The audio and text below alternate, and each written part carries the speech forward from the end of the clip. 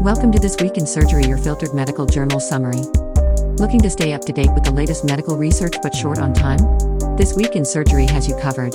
Our podcast provides you with a convenient, on-the-go solution to keep you informed about the most significant developments in the surgical field. We understand that your time is valuable, so we've done the hard work for you. Each episode offers a filtered and concentrated summary of key journal articles, allowing you to stay informed without the need to sift through pages of research papers. With This Week in Surgery, listening is faster than reading, and you can consume valuable medical knowledge while commuting, exercising, or during your daily routine, including in the operating room. This Week in Surgery, we will be discussing recently published articles. First, Annals of Surgery. Prognostic effect of liver resection and extended cholecystectomy for T2 Gallbladder Cancer Revisited, a retrospective cohort study with propensity-score matched analysis. Objective. This study aimed to evaluate the effect of liver resection on the prognosis of T2 gallbladder cancer, GBC. Background. Although extended cholecystectomy, lymph node dissection, LND, plus liver resection, is recommended for T2 GBC, recent studies have shown that liver resection does not improve survival outcomes relative to LND alone. Methods. Patients with PT2-GBC who underwent extended cholecystectomy as an initial procedure and did not reoperation after cholecystectomy at 3 tertiary referral hospitals between January 2010 and December 2020 were analyzed. Extended cholecystectomy was defined as either LND with liver resection, LND plus L group, or LND only, LND group. We conducted 2-to-1 propensity score matching to compare the survival outcomes of the groups. Results. Of the 197 patients enrolled, 100 patients from the LND plus L group and 50 from the LND group were successfully matched. The LND plus L group experienced greater estimated blood loss, p less than 0.001, and a longer postoperative hospital stay, p equals 0.047. There was no significant difference in the 5-year disease-free survival, DFS, of the two groups, 82.7% versus 77.9%, respectively, p equals 0.376. A subgroup analysis showed that the 5-year DFS was similar in the two groups in both T substages, T2A, 77.8% versus 81.8%, respectively, p equals 0.988, T2B, 88.1% versus 71.5%, respectively, p equals 0.196. In a multivariable analysis, lymph node metastasis, hazard ratio, HR, 4.80, p equals 0.006, and perineural invasion, HR 2.61, p equals 0.047, were independent risk factors for DFS. Liver resection was not a prognostic factor, HR 0.68, p equals 0.381. Conclusions. Extended cholecystectomy including LND without liver resection may be a reasonable treatment option for selected T2 GBC patients.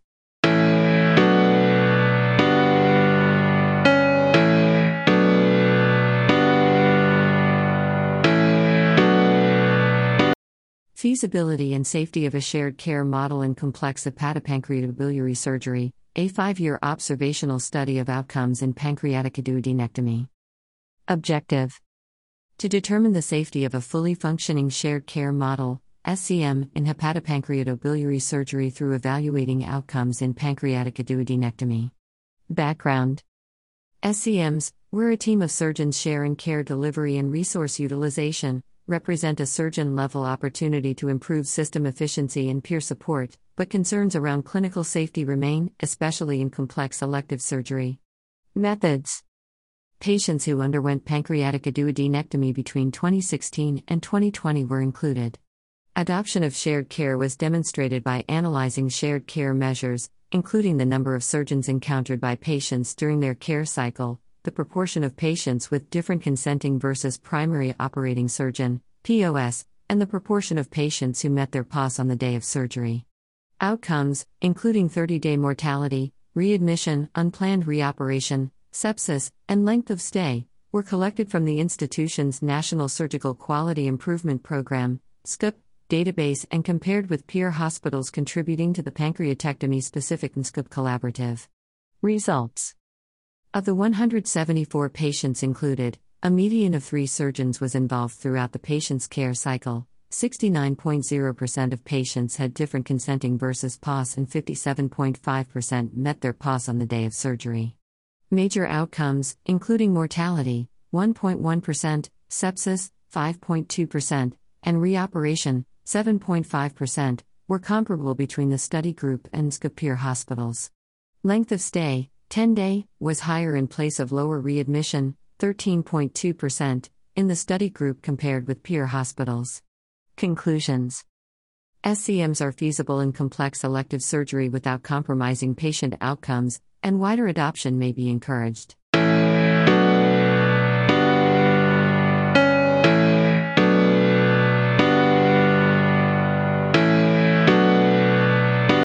Risk models for developing pancreatic fistula after pancreatoduodenectomy, validation in a nationwide prospective cohort.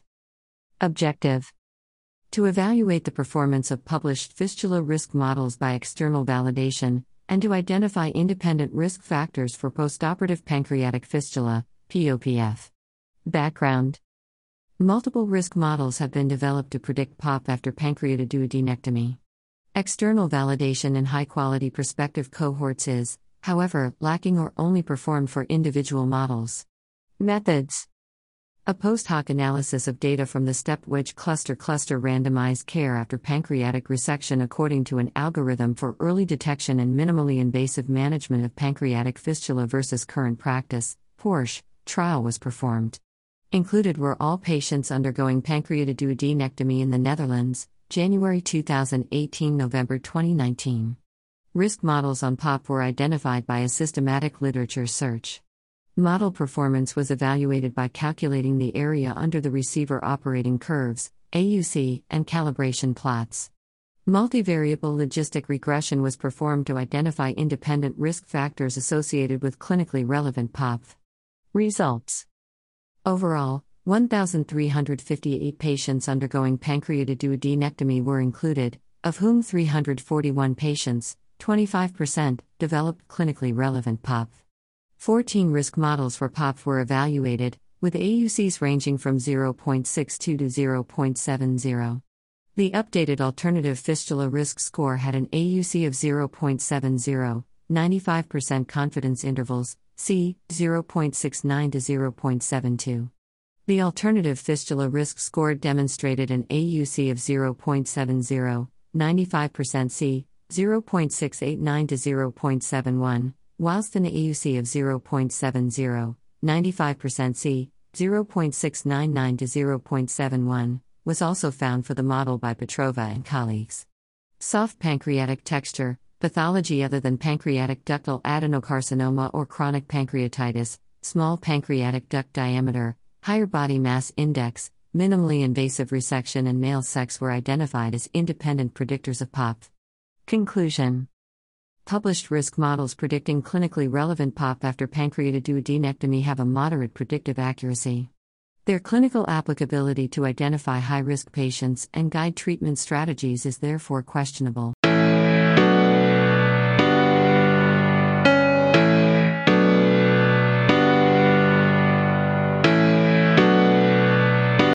Long-term survival, quality of life, and molecular features of the patients with solid pseudopapillary neoplasm of the pancreas, a retrospective study of 454 cases. Objective: to present comprehensive information on the clinicopathological, molecular, survival characteristics, and quality of life, QOL, after surgery for solid pseudopapillary neoplasm, SPN, of the pancreas in a large cohort after long-term follow-up. Background: SPN is a rare tumor with an uncertain malignant potential, and solid information on long-term prognosis and call remains limited. Methods: all hospitalized patients with SPNs who underwent surgery between 2001 and 2021 at the Peking Union Medical College Hospital were retrospectively reviewed. The clinicopathological characteristics of the patients were retrieved. A cross-sectional telephone questionnaire was administered to inquire about the call. Molecular analyses were performed using whole exome sequencing. Results: exactly 454 patients with SPN were enrolled, of whom 18.5% were males and 81.5% were females. The mean patient age was 31 plus or minus 12 years. In total, 61.3% of the patients had no symptoms. The size of the tumors was 5.38 plus or minus 3.70 centimeters, 83.4% were solid cystic tumors, and 40.1% had calcifications. The proportions of local resection, distal pancreatectomy with or without splenectomy, and pancreaticoduodenectomy with or without pylorus preservation were 29.7%, 28.9% or 22.9%, and 11% or 6.8%, respectively. Over the years, there has been a significant shift from open to minimally invasive surgery. Among all surgical procedures, pylorus-preserving pancreaticoduodenectomy, PPPD, had the highest incidence of grade 2 to 4 complications, up to 32.3%, compared with 6.7% in distal pancreatectomy, p less than 0.001.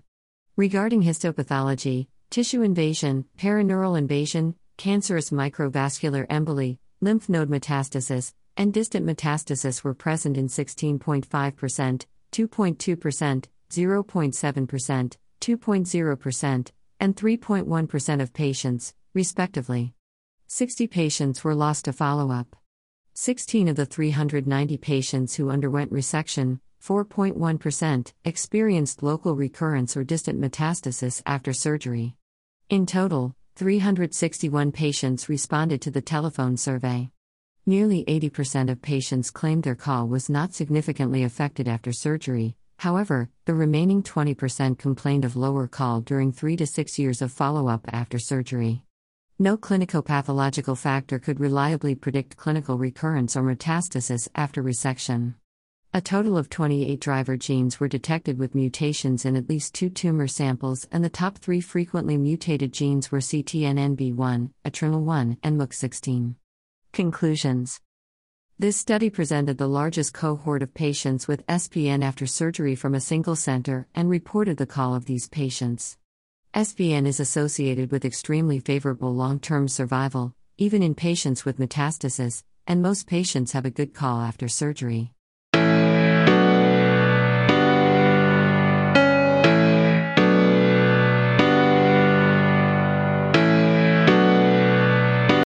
Increasing systemic immune inflammation index during treatment in patients with advanced pancreatic cancer is associated with poor survival, a retrospective, multicenter, cohort study. Background and objectives. A high systemic immune inflammation index, SII, at diagnosis of various cancers, including pancreatic cancer, is associated with poor prognosis. The impact of FOLFIRINOX, 5-fluorouracil, leucovorin, irinotecan, and oxaliplatin, chemotherapy or stereotactic body radiotherapy on this index is unknown. In addition, the prognostic value of changes in the SIE during treatment is unclear. In this retrospective analysis, we aim to find answers regarding patients with advanced pancreatic cancer. Methods. Patients with advanced pancreatic cancer treated with FOLFIRINOX chemotherapy alone or with FOLFIRINOX chemotherapy followed by stereotactic body radiotherapy between 2015 and 2021 in 2 tertiary referral centers were included. Baseline characteristics, laboratory values at 3 time points during treatment, and survival outcomes were collected.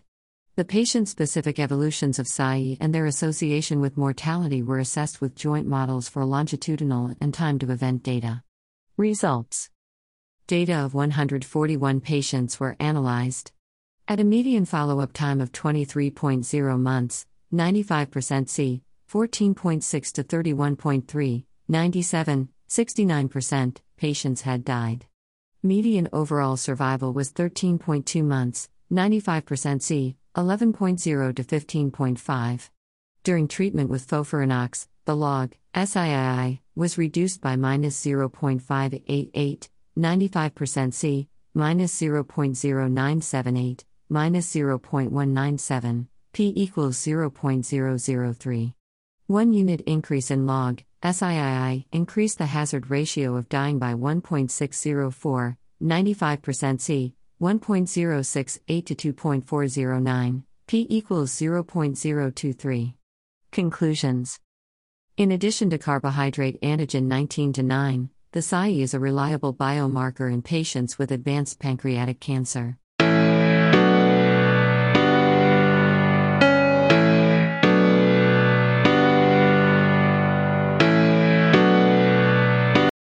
Impact of propofol-based total intravenous anesthesia versus inhalation anesthesia on long-term survival after cancer surgery in a nationwide cohort.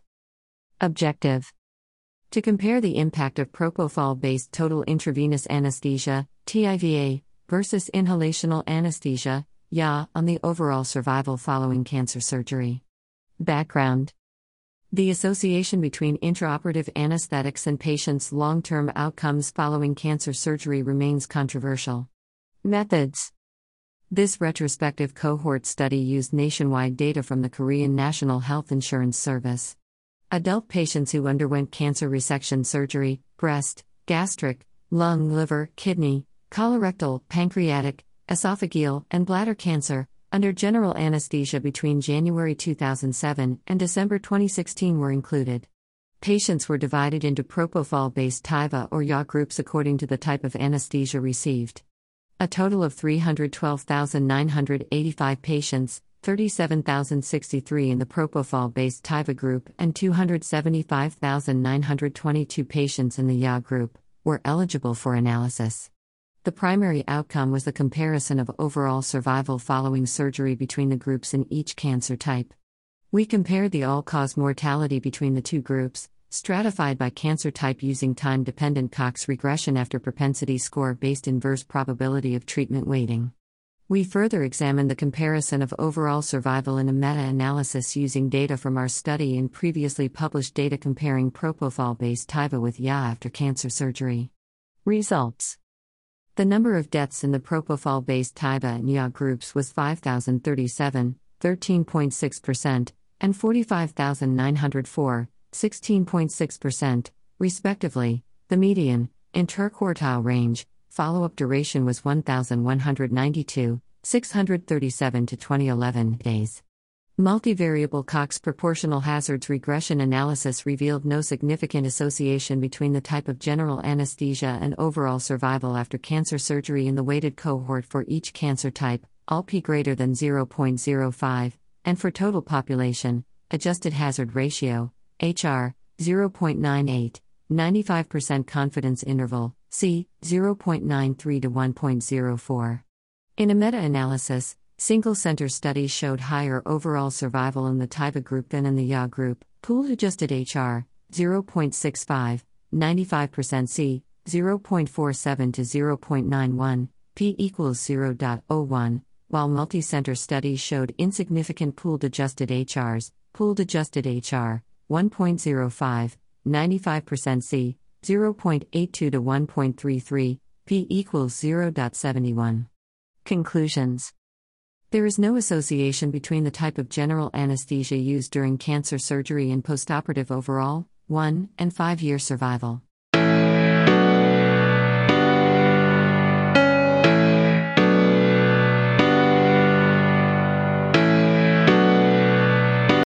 Parathyroidectomy and the risk of major cerebrovascular and cardiovascular events in the elderly. Objective: we aim to determine the incidence of major cardiovascular and cerebrovascular events in elderly patients with primary hyperparathyroidism, PHPT, and the impact of parathyroidectomy. Summary background data. PHPT is underdiagnosed and undertreated in the United States. It is associated with increased cardiovascular disease risk, but its association with cerebrovascular disease risk is not well established. It is also unknown if parathyroidectomy reduces these risks. Methods: the incidence of major cerebrovascular and cardiovascular events in 108,869 patients with PHPT diagnosed in the Medicare database between 2008 and 2018 and a matched comparison group of 1,088,690 Medicare subjects was prospectively evaluated. We estimated hazard ratios, HR, for the association of PHPT and parathyroidectomy for the risk of these outcomes from Cox proportional hazards models. Survival curves were calculated to obtain 5-year disease-free survival estimates.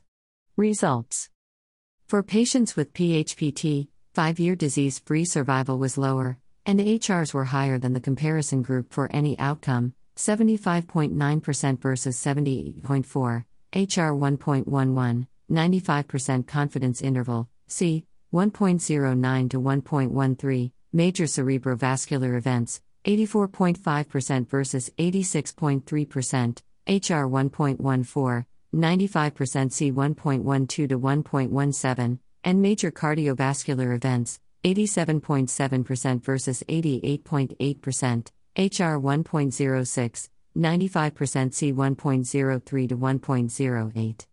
However, in patients who had parathyroidectomy, the risks of major cerebrovascular and cardiovascular events did not differ from the comparison cohort.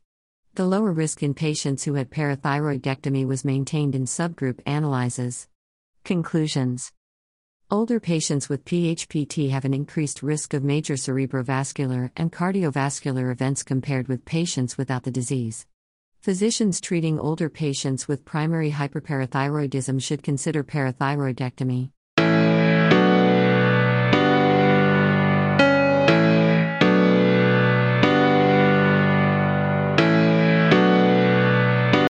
Next article is from Journal of American Medical Association Surgery. Clinical outcomes after traumatic brain injury and exposure to extracranial surgery. A TRACK-TBI Study. Objective to examine whether exposure to extracranial, EC, surgery and anesthesia is related to worse functional and cognitive outcomes after TBI. Design, setting, and participants. This study was a retrospective, secondary analysis of data from the Transforming Research and Clinical Knowledge in Traumatic Brain Injury, TRACK-TBI, study, a prospective cohort study that assessed longitudinal outcomes of participants enrolled at 18 Level I U.S. trauma centers between February 1, 2014, and August 31, 2018. Participants were 17 years or older, presented within 24 hours of trauma, were admitted to an inpatient unit from the emergency department, had known Glasgow Coma Scale, GCS, and had computed tomography, CT, status, and did not undergo cranial surgery. This analysis was conducted between January 2, 2020, and August 8, 2023. Exposure participants who underwent EC surgery during the index admission were compared with participants with no surgery in groups with a peripheral orthopedic injury or a TBI and were classified as having uncomplicated mild TBI, GCS score of 13 to 15 and negative CT results, CT-MTBI, complicated mild TBI, GCS score of 13 to 15 and positive CT results, CT plus MTBI, or moderate to severe TBI, GCS score of 3 to 12, M/SB. Main outcomes and measures. The primary outcomes were functional limitations quantified by the Glasgow Outcome Scale extended for all injuries, GOSA all, and brain injury, GOSA TBI, and neurocognitive outcomes at 2 weeks and 6 months after injury. Results: a total of 1835 participants, mean, SD, age, 42.2, 17.8, years, 1,279, 70% male, 299 black, 1,412 white, and 96 other were analyzed, including 1,349 non-surgical participants and 486 participants undergoing EC surgery. The participants undergoing EC surgery across all TBI severities had significantly worse GOSA all scores at 2 weeks and 6 months compared with their non-surgical counterparts. At 6 months after injury, M/SB and CT plus MTBI participants who underwent EC surgery had significantly worse GOSA TBI scores, B equals -1.11, 95% C, -1.53 to -0.68, in participants with M/SB and -0.39, 95% C, -0.77 to -0.01, in participants with CT plus MTBI, and performed worse on the trail-making test Part B, B equals 30.1, 95% C, 11.9 to 48.2, in participants with M/SB and 26.3, 95% C, 11.3 to 41.2, in participants with CT plus MTBI. Conclusions and relevance. This study found that exposure to EC surgery and anesthesia was associated with adverse functional outcomes and impaired executive function after TBI. This unfavorable association warrants further investigation of the potential mechanisms and clinical implications that could inform decisions regarding the timing of surgical interventions in patients after TBI.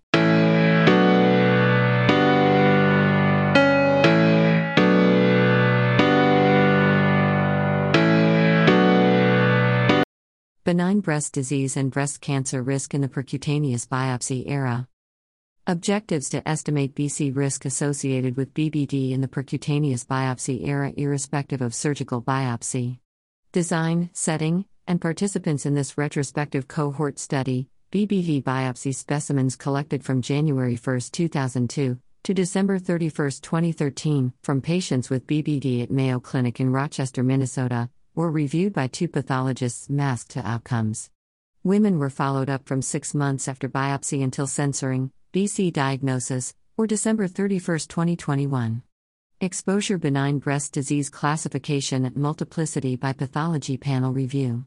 Main outcomes. The main outcome was diagnosis of BC overall and stratified as ductal carcinoma in situ, DCIS, or invasive BC. Risk for presence versus absence of BBD lesions was assessed by Cox proportional hazards regression. Risk in patients with BBD compared with female breast cancer incidence rates from the Iowa Surveillance, Epidemiology, and End Results (SEER) program were estimated. Results among 4,819 female participants, median age was 51 years, IQR 43 to 62 years. Median follow-up was 10.9 years, IQR 7.7 to 14.2 years, for control individuals without BC versus 6.6 years, IQR 3.7 to 10.1 years, for patients with BC. Risk was higher in the cohort with BBD than in SEER data. BC overall, standard incidence ratio, SIR, 1.95, 95% C, 1.76 to 2.17, invasive BC, SIR, 1.56, 95% C, 1.37 to 1.78, and CIS, SIR, 3.10, 95% C, 2.54 to 3.77. The SIRs increased with increasing BBD severity, 1.42, 95% C, 1.19 to 1.71, for NP, 2.19, 95% C, 1.88 to 2.54, for PDWA, and 3.91, 95% C, 2.97 to 5.14, for A, comparable to surgical cohorts with BBD.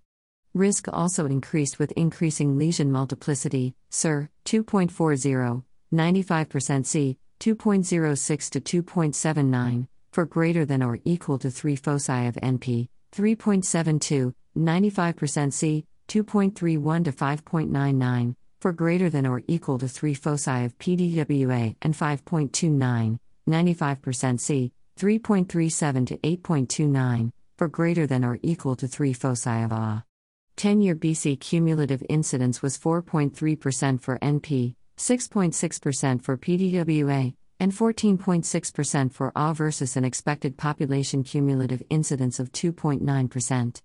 Conclusions and relevance in this contemporary cohort study of women diagnosed with BBD in the percutaneous biopsy era, overall risk of BC was increased versus the general population, CIS and invasive cancer combined, similar to that in historical BBD cohorts.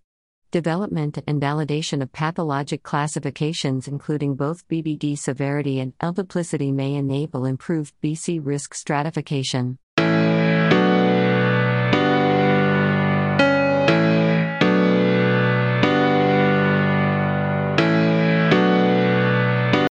Next article is from British Journal of Surgery. Improving communication and patient information recall via a question prompt list, randomized clinical trial. Background: patient-surgeon communication is an important component of the success of a consultation and is known to impact patient outcomes. The aim of this study was to investigate whether a document called a question prompt list, containing suggested questions that a patient may like to ask their doctor, improved communication. Methods: a prospective RCT was conducted from October 2021 to October 2022 at the Queen Elizabeth Hospital, Adelaide, Australia. Patients 16 years or older, seeing a general surgeon for a pre-surgical consultation, not requiring a translator, were randomized to receive a question prompt list, intervention, or standard care without a question prompt list, control. The primary outcomes were number of questions asked, talk time, and mutual eye gaze. Secondary outcomes were patient recall of information, anxiety, and consultation duration. Randomization was achieved using a computer program, with allocation concealment by opaque sequentially numbered envelopes. Patients were blinded to study group, surgeons were aware of study group, but blinded to outcomes. Results: patients, 59, were randomly allocated to receive the question prompt list, 31, or to the control group, 28. A patient from the intervention group withdrew before consultation, resulting in 58 patients being included in the analysis. In the question prompt list consultations, 24% more questions were asked, incidence rate ratio equals 1.25, 95% CI 1.10 to 1.42, p equals 0.001. The intervention group recalled 9% more items than the control group, incidence rate ratio equals 1.09, 95% CI 1.02 to 1.17, p equals 0.012. The control group were 26% less likely to correctly recall information about surgical treatment, or equals 0.26, 95% CI 0.10 to 0.68, p equals 0.006. No statistically significant differences between study arms for talk time, mutual eye gaze, anxiety, or consultation duration were demonstrated.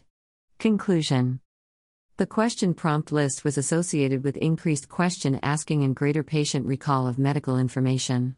It did not increase patient anxiety or consultation duration.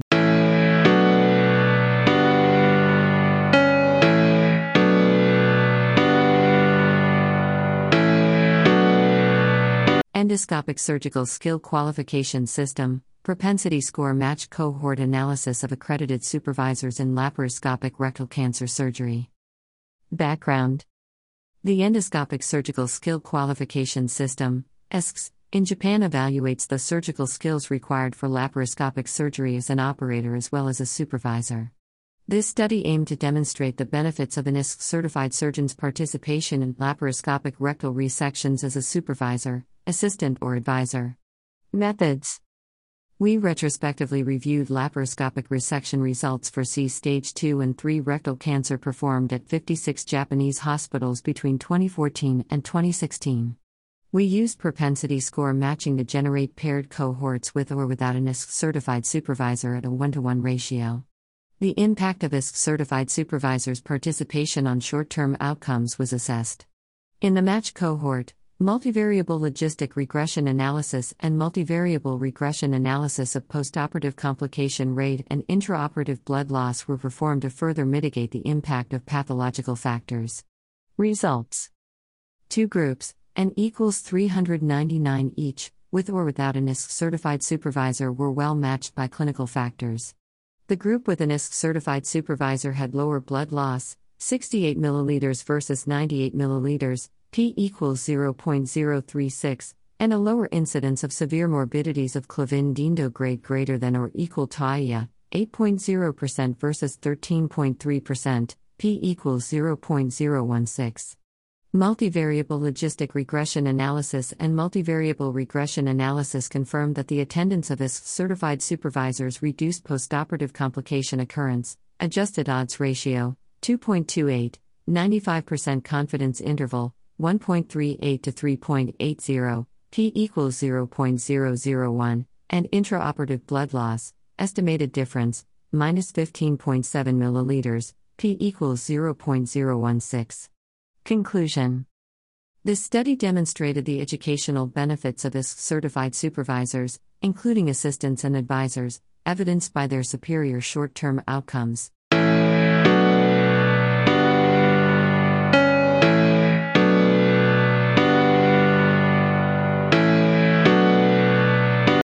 Prospective Multicenter Study of Indications for Surgery in Patients with Idiopathic Acute Pancreatitis Following Endoscopic Ultrasonography, PICUS background.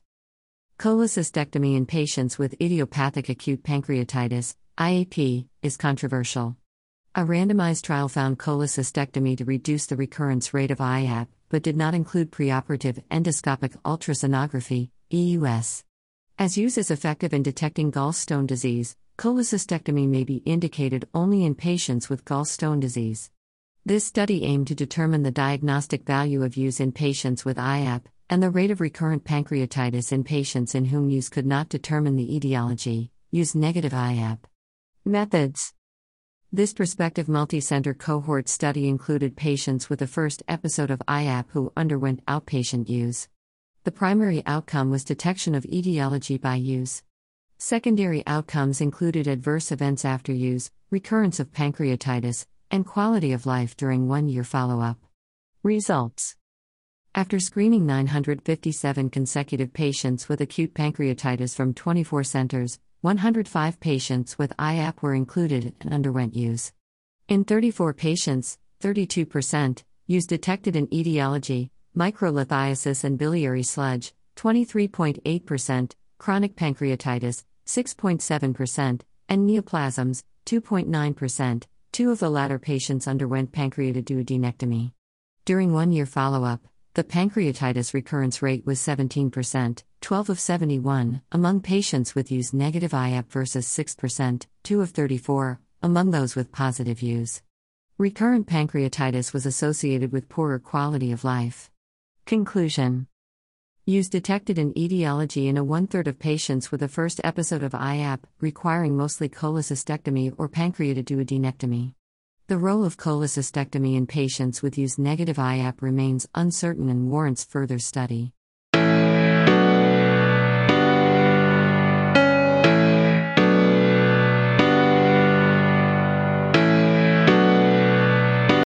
Next article is from Journal of Vascular Surgery. 1-year results of a balloon expandable endoprosthesis as a bridging stent for branched endovascular aortic repair. Objective: this post-market multi-center registry aimed to evaluate the safety and performance of the Gore-Viabahn VBX balloon expandable endoprosthesis (VBX) stent implanted in peripheral vessels. In this subgroup analysis, we assessed the outcomes of the VBX stent as a bridging stent graft for visceral vessels during branched endovascular aortic repair at 1 year.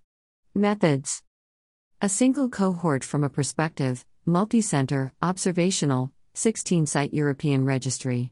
Patients were enrolled from November 2018 to March 2022. Endpoints included 1-year primary patency, PP, primary assisted patency, PAP, and secondary patency, SP, stent graft-related death and serious adverse events through 30 days. Results: 73 patients were enrolled in this registry sub-cohort, 57, 78.1%, were male, and the mean age was 73 plus or minus 8.1 years.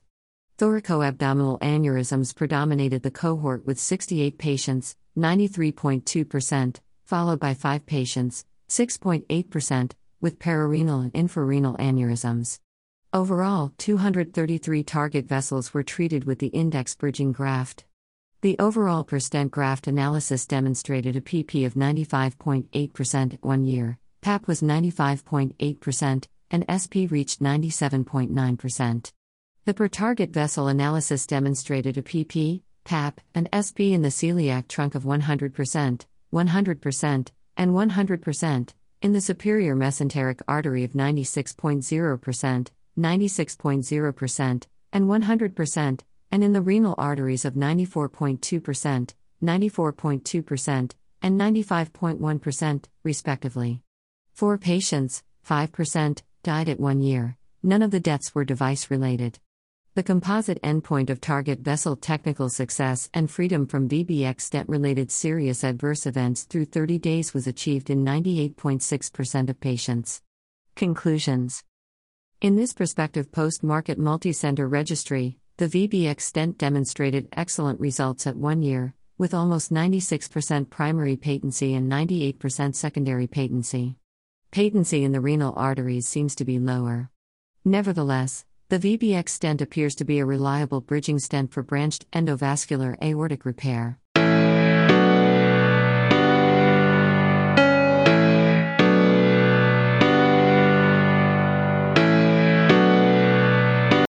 Open and endovascular reinterventions after candy plug false lumen embolization of type B aortic dissection.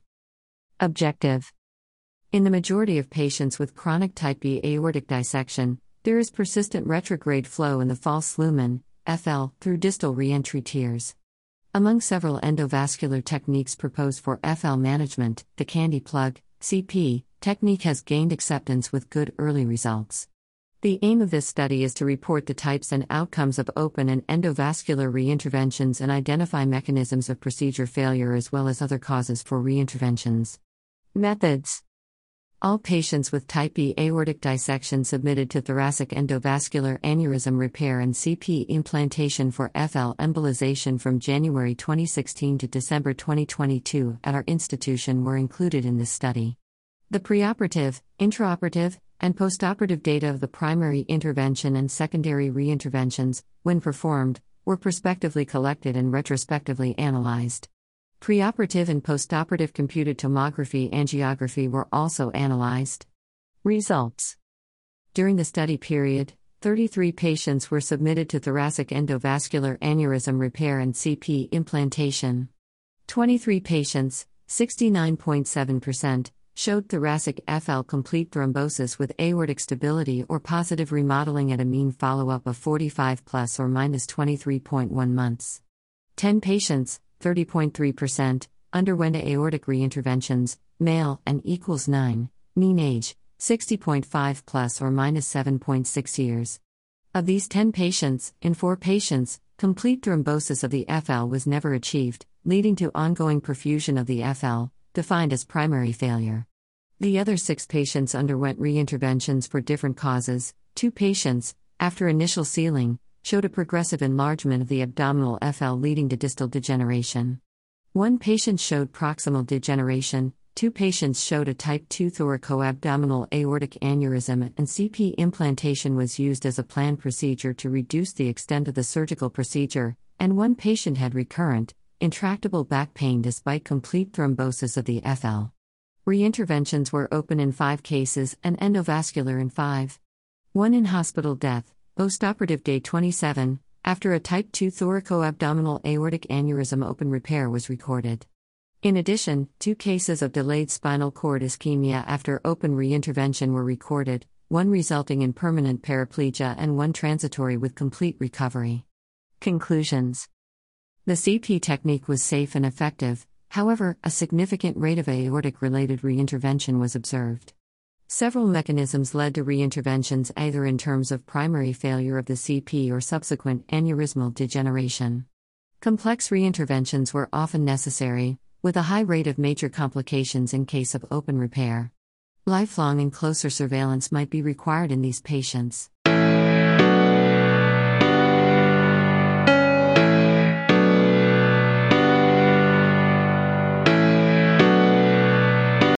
Therapeutic anticoagulation after index peripheral endovascular intervention in patients with claudication.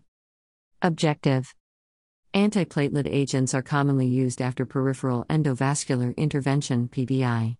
However, the effective full-dose anticoagulation on outcomes after PVI is not well established. We sought to investigate whether full-dose anticoagulation after PVI is associated with adverse events. Methods: we utilized the Vascular Quality Initiative to study patients undergoing index PVI for claudication, 2010 to 2019, stratified by the presence or absence of an anticoagulant on discharge. The primary outcomes were 2-year patency, major adverse limb events, MALE, and mortality. We built a propensity-score adjusting for comorbidities and employed inverse probability weighting to estimate the association of anticoagulation with outcomes. Results: we identified 26,240 patients, 9.1% were discharged on an anticoagulant. Patients receiving any anticoagulation had a significantly higher risk of mortality, adjusted hazard ratio R, 1.61, 95% confidence interval, C, 1.35 to 1.92, but not male or patency loss. Patients receiving a vitamin K antagonist had a significantly higher risk of patency loss, R, 1.32, 95% C, 1.09 to 1.60 male R, 1.33, 95% C, 1.13 to 1.57, and mortality, R, 1.46, 95% C, 1.27 to 1.69. Patients on an oral factor XA inhibitors had a significantly lower risk of patency loss, R, 0.61, 95% C, 0.41 to 0.93, but increased mortality, R, 1.51, 95% C, 1.19 to 1.92. Conclusions.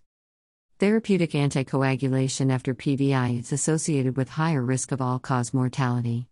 Although oral factor XI inhibitors are associated with decreased risk of patency loss, vitamin K antagonists are associated with higher risk of patency loss, male, and death. Further prospective studies are necessary to study the safety and efficacy of full-dose anticoagulation after PVI.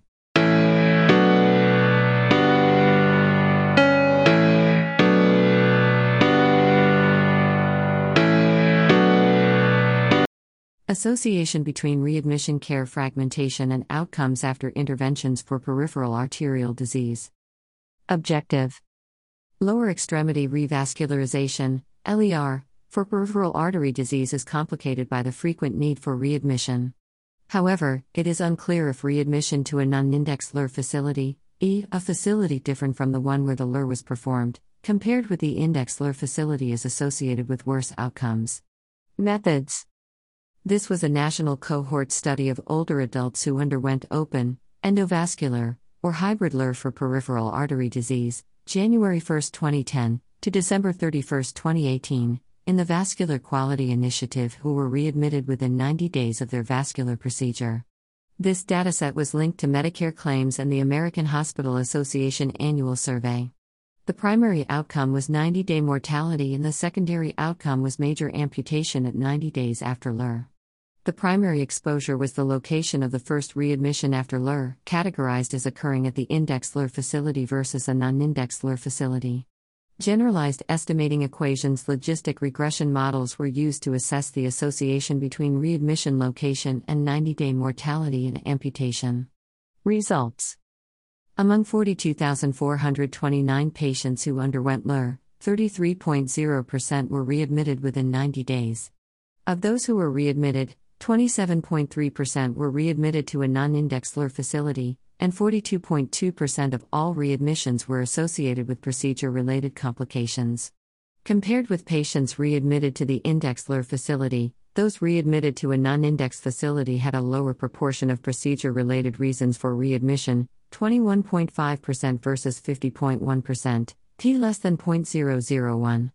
Most of the patients readmitted to a non-index LER facility lived further than 31 miles from the index LER facility, 39.2% versus 19.6%, p less than 0.001, and were readmitted to a facility with a total bed size of less than 250, 60.1% versus 11.9%, p less than 0.001. Readmission to a non-index LER facility was not associated with 90-day mortality or 90-day amputation. However, readmission for a procedure-related complication was associated with major amputation, 90-day amputation, adjusted odds ratio, 3.33, 95% confidence interval, 2.89 to 3.82. Conclusions. Readmission after LER for a procedure-related complication is associated with subsequent amputation. This finding suggests that quality improvement efforts should focus on understanding various types of procedure-related failure after LER and its role in limb salvage.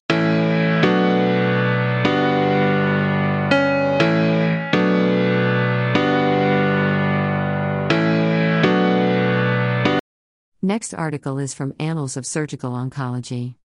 Readability analysis of online breast cancer surgery patient education materials from National Cancer Institute designated cancer centers compared with top internet search results.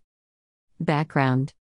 The National Institutes of Health, NIH, recommends patient education materials reflect the average reading grade level of the U.S. population. Due to the importance of shared decision-making in breast cancer surgery, this study evaluates the reading level of patient education materials from National Cancer Institute designated cancer centers, NCIDCC, compared with top internet search results. Methods. Online materials from NCIDCC and top internet search results on breast cancer, staging, surgical options, and pre- and postoperative expectations were analyzed using 3 validated readability algorithms: simplified measure of gobbledygook readability formula, Coleman-Liao index, and Flesch-Kincaid grade level. Mean readability was compared across source groups and information subcategories using an unpaired t-test with statistical significance set at p less than 0.05. Mean readability was compared using a one-way analysis of variance. Results. Mean readability scores from NCI-DCC and Internet groups ranged from a 9th-12th grade level, significantly above the NIH recommended reading level of 6th-7th grade. There was no significant difference between reading levels from the two sources. The discrepancy between actual and recommended reading level was most pronounced for surgical options at a 10th-12th grade level from both sources.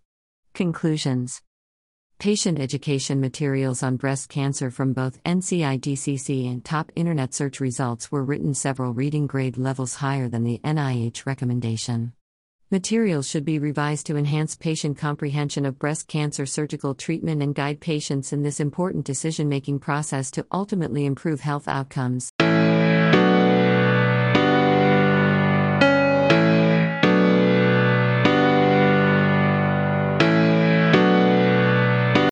Impact of successful implementation of an enhanced recovery after surgery protocol for patients undergoing cytoreductive surgery and hyperthermic intraperitoneal chemotherapy. Background. Cytoreductive surgery and hyperthermic intraperitoneal chemotherapy, CRS/HIPEC, are complex operations for the treatment of peritoneal metastases. Enhanced recovery after surgery, ERAS, protocols are intended to standardize preoperative, intraoperative, and postoperative pathways, with the goal of improving patient care. This study describes feasibility and outcomes after implementing an ERAS protocol for CRS/HIPEC at a tertiary academic center. Methods. A single institution experience of CRS/HIPEC was reviewed from January 2020 to March 2023. Patients were categorized according to whether they underwent CRS/HIPEC before or after ERAS initiation. Outcomes and protocol adherence were evaluated. Results. A total of 115 CRS/HIPEC operations were included, 74 before and 41 after ERAS implementation. Median age was younger in the post-ERAS group, whereas sex, comorbidities, peritoneal carcinomatosis index, operation performed, and operative time were similar between groups. The most common primary cancer sites were gynecologic, 40%, appendiceal, 24%, and colorectal, 22%. Adherence to all postoperative ERAS components was 76%.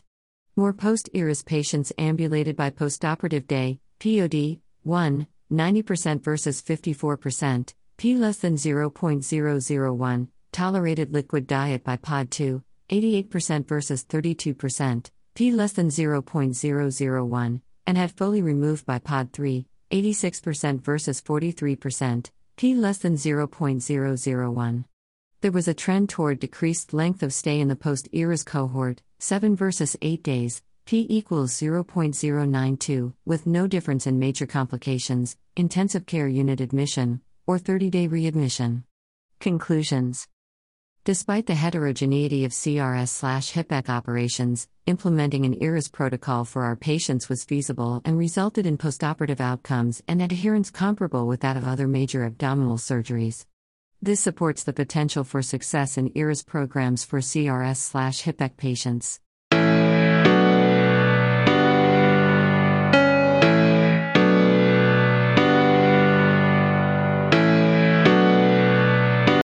Next article is from Obesity Surgery.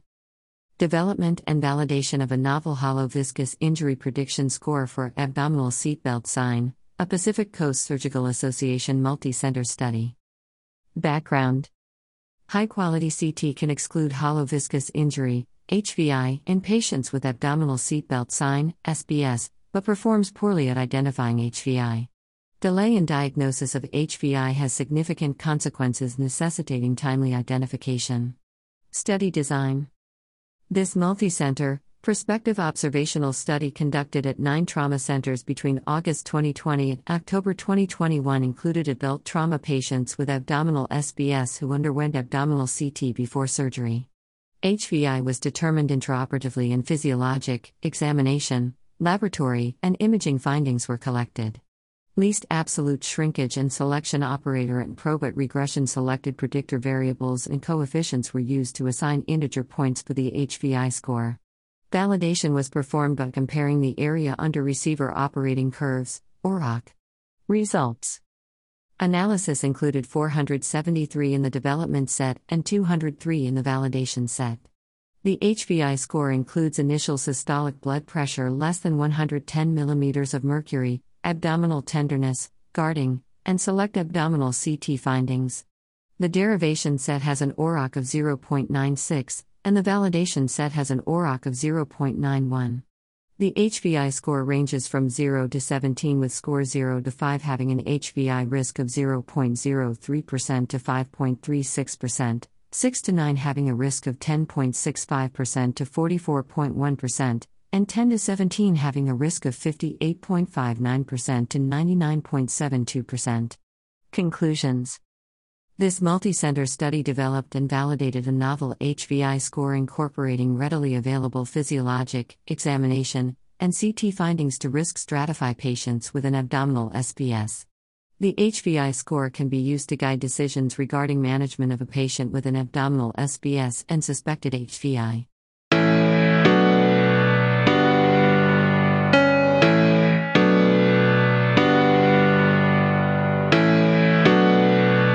Cumulative Sum Chart as complement to objective assessment of graduating surgical resident competency, an exploratory study. Background.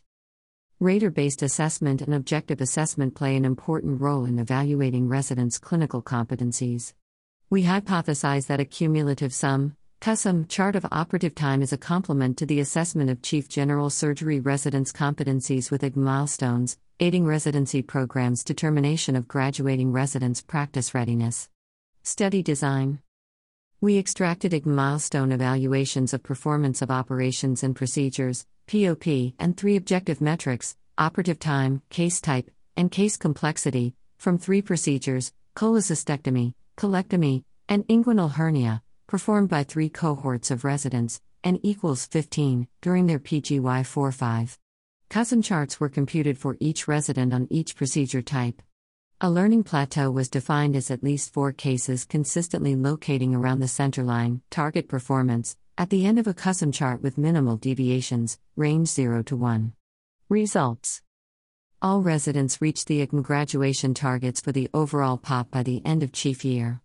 A total of 2,446 cases were included, cholecystectomy n equals 1,234, colectomy n equals 507, and inguinal hernia n equals 705, and 3 sum chart patterns emerged: skewed distribution, bimodal distribution, and peaks and valleys distribution.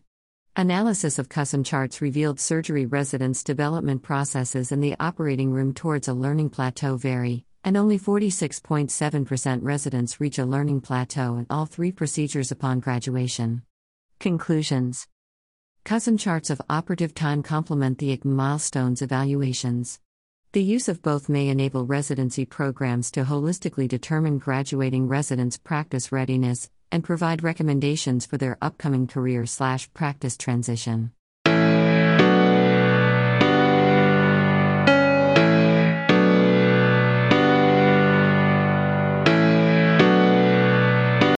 Next article is from Journal of Trauma and Acute Care Surgery. Injury pattern and clinical outcome in patients with and without chest wall injury after cardiopulmonary resuscitation. Background. Cardiopulmonary resuscitation, CPR, although life-saving, may cause chest wall injury, CWI, because of the physical force exerted on the thorax. The impact of CWI on clinical outcome in this patient group is unclear. The primary aim of this study was to investigate the incidence of CPR-related CWI, and the secondary aim to study injury pattern, length of stay, LOS, and mortality in patients with and without CWI. Methods.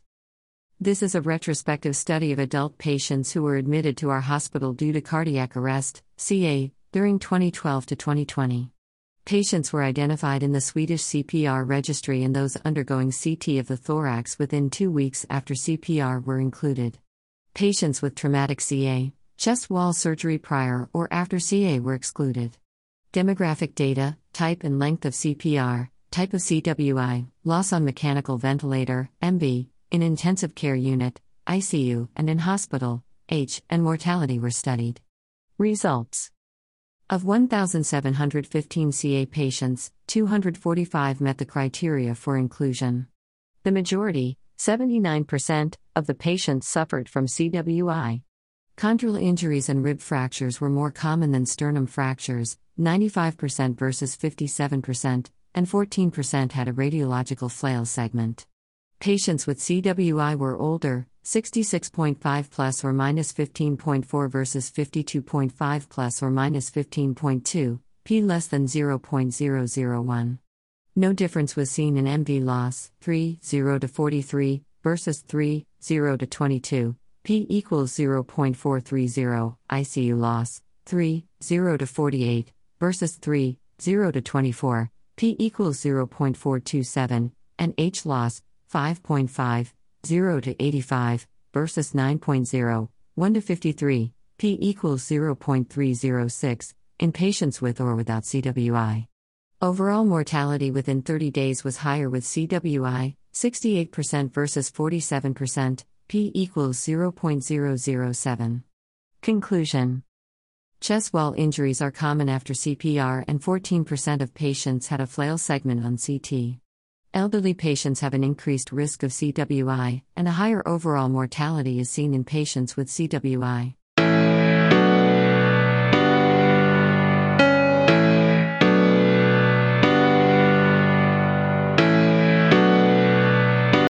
Next article is from the American Journal of Surgery. Tissue plasminogen activator challenged thromboelastography is the most accurate assay in predicting the need for massive transfusion in hypotensive trauma patients. Background. Tissue plasminogen activator, TPA, added to thromboelastography, TEG, detects hyperfibrinolysis by measuring clot lysis at 30 minutes, TPA challenge TEG. We hypothesize that TPA challenge TEG is a better predictor of massive transfusion, MOUNT, than existing strategies in trauma patients with hypotension. Methods. Trauma activation patients, TAP, 2014 to 2020, with 1. Systolic blood pressure less than 90 mm of mercury, early, or 2. Those who arrived normotensive but developed hypotension within 1H post-injury, delayed, were analyzed. MOUNT was defined as greater than 10 RBCU/6H post-injury or death within 6H after greater than or equal to 1 RBC unit. Area under the receiver operating characteristics curves were used to compare predictive performance. Uden index determined optimal cutoffs. Results. TPA challenge TEG was the best predictor of MOUNT in the early hypotension subgroup, N equals 212, with positive, PPV, and negative predictive values, NPV, of 75.0% and 77.6%, respectively. TPA challenge TEG was a better predictor of MOUNT than all but TASH, PPV equals 65.0%, NPV equals 93.3%, in the delayed hypotension group, N equals 125. Conclusions. The TPA challenge TEG is the most accurate predictor of MOUNT in trauma patients arriving hypotensive and offers early recognition of MOUNT in patients with delayed hypotension.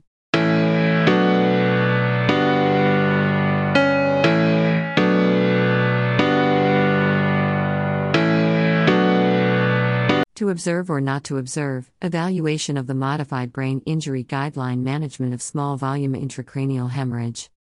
Introduction.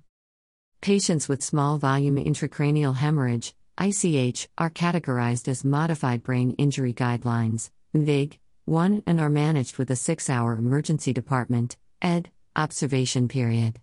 The current study aimed to describe the Big 1 patient population and determine the utility of the ED observation period.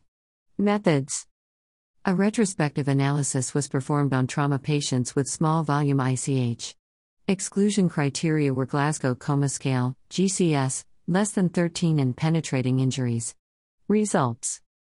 359 patients were identified over the 8-year study period.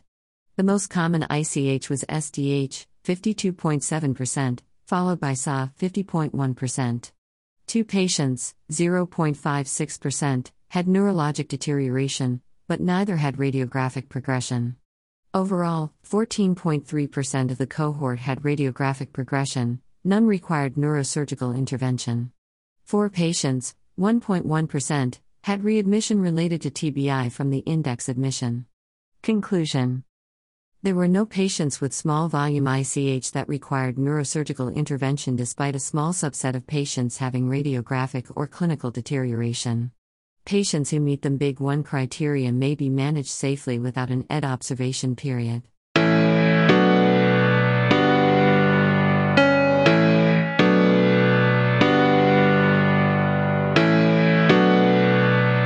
Not all cholecystitis is created equal, disparities contributing to ED presentation and failure of the outpatient algorithm.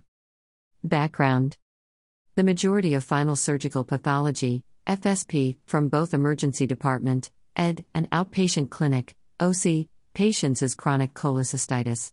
We aim to differentiate these presentations and identify disparities associated with ED utilization and OC failure.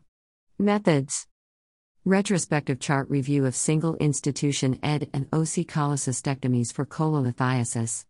Clinical presentation, FSP, demographics, and zip code poverty, ZCP, levels were evaluated. Data analysis by summary statistics, bivariate comparisons, and logistic regression. Results: of 299 OC and 308 ED patients, OC was more likely to be Caucasian, 78% versus 46%, p less than 0.0001, and insured, 89% versus 32%, p less than 0.0001. 71.8% of OC with ZCP less than 10% had insurance versus only 32.5% in ZCP greater than 20%. Uninsured ED or was 13.1, 95% C 8.7 to 22.9. Conclusion: uninsured ED patients are vulnerable to fail the outpatient algorithm, especially when misdiagnosed by U.S. clinical diagnosis of cholecystitis in this population should warrant offering of urgent cholecystectomy.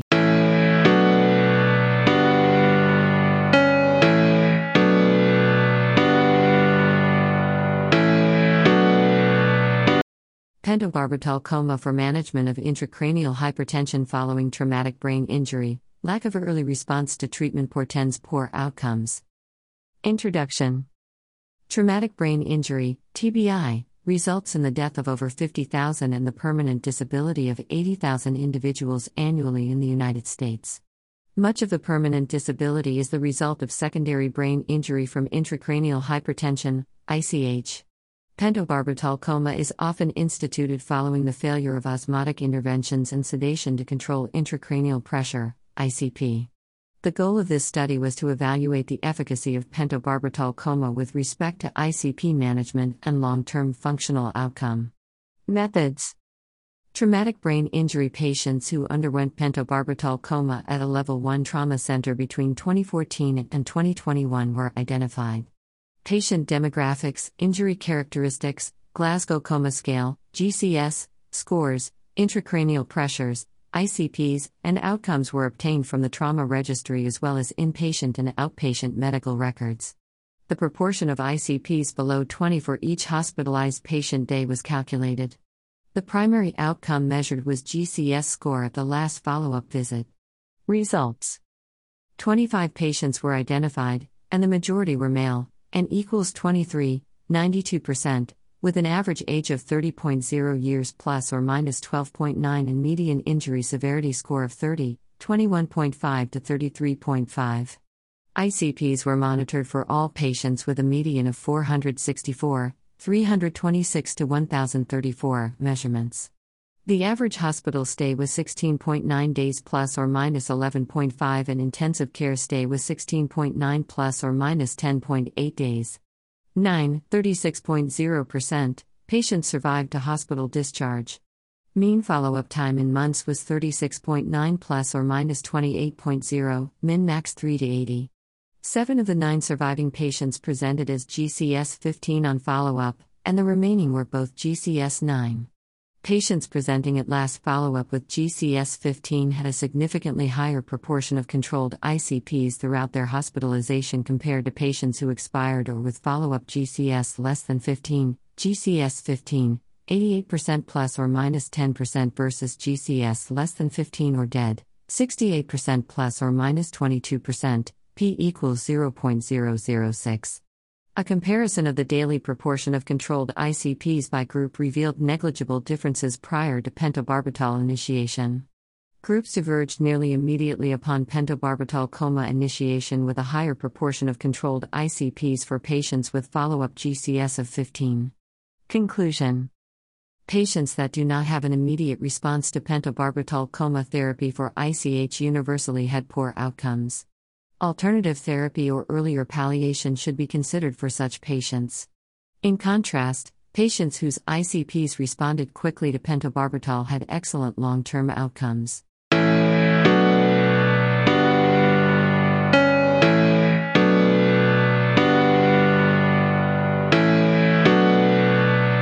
Pre-hospital ECO2 is predictive of death in intubated and non-intubated patients. Background: pre-hospital identification of shock and trauma patients lacks accurate markers. Low end-tidal carbon dioxide, ECO2, correlates with mortality in intubated patients. The predictive value of ECO2 obtained by nasal capnography cannula, NCC, is unknown. We hypothesize that pre-hospital ECO2 values obtained by NCC and inline ventilator circuit, ILVC, would be predictive of mortality. Methods: this was a prospective, observational, multicenter study. ECO2 values were collected by a NCC or through ILVC. ORACs were compared with pre-hospital systolic blood pressure, SBP, and shock index, SI. The Uden index defined optimal cutoffs. Results: of 550 enrolled patients, 487, 88.5%, had ECO2 measured through an NCC. Median age was 37, 27 to 52 years, 76.5% were male. Median ISS was 13, 5 to 22. Mortality was 10.4%. Minimum pre-hospital ECO2 significantly predicted mortality with an ORAC of 0.76, C 0.69 to 0.84, Uden index equals 22 mHg, outperforming SBP with an ORAC of 0.68. C 0.62 to 0.74, P equals 0.04, and shock index with an ORAC of 0.67, C 0.59 to 0.74, P equals 0.03. Conclusion: pre-hospital ECO2 measured by non-invasive NCC or ILVC may be predictive of mortality in injured patients. Thank you for listening to This Week in Surgery, your filtered medical journal summary. Have a great week ahead, stay blessed and be humane.